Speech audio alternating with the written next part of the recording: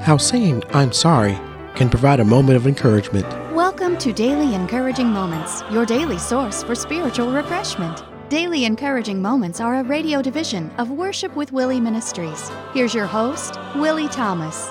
We read in Genesis chapter 3, verse 17, "And unto Adam he said, Because thou hast hearkened unto the voice of thy wife, and hast eaten of the tree of which I commanded thee, saying, Thou shalt not eat of it, cursed is the ground for thy sake. In sorrow shalt thou eat of it all the days of thy life." Adam made a decision to disobey God, and now he must accept responsibility for his actions. In our lives, it isn't very pleasant to accept responsibility for a wrong that we have done, but it is right to do so. Accepting responsibility for a wrong, apologizing, and making it right will show the world that you're responsible.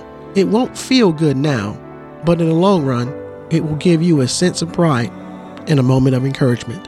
For more information or to search our archive, visit www.worshipwithwillie.org/daily-encouraging-moments. Tune in again and stay encouraged.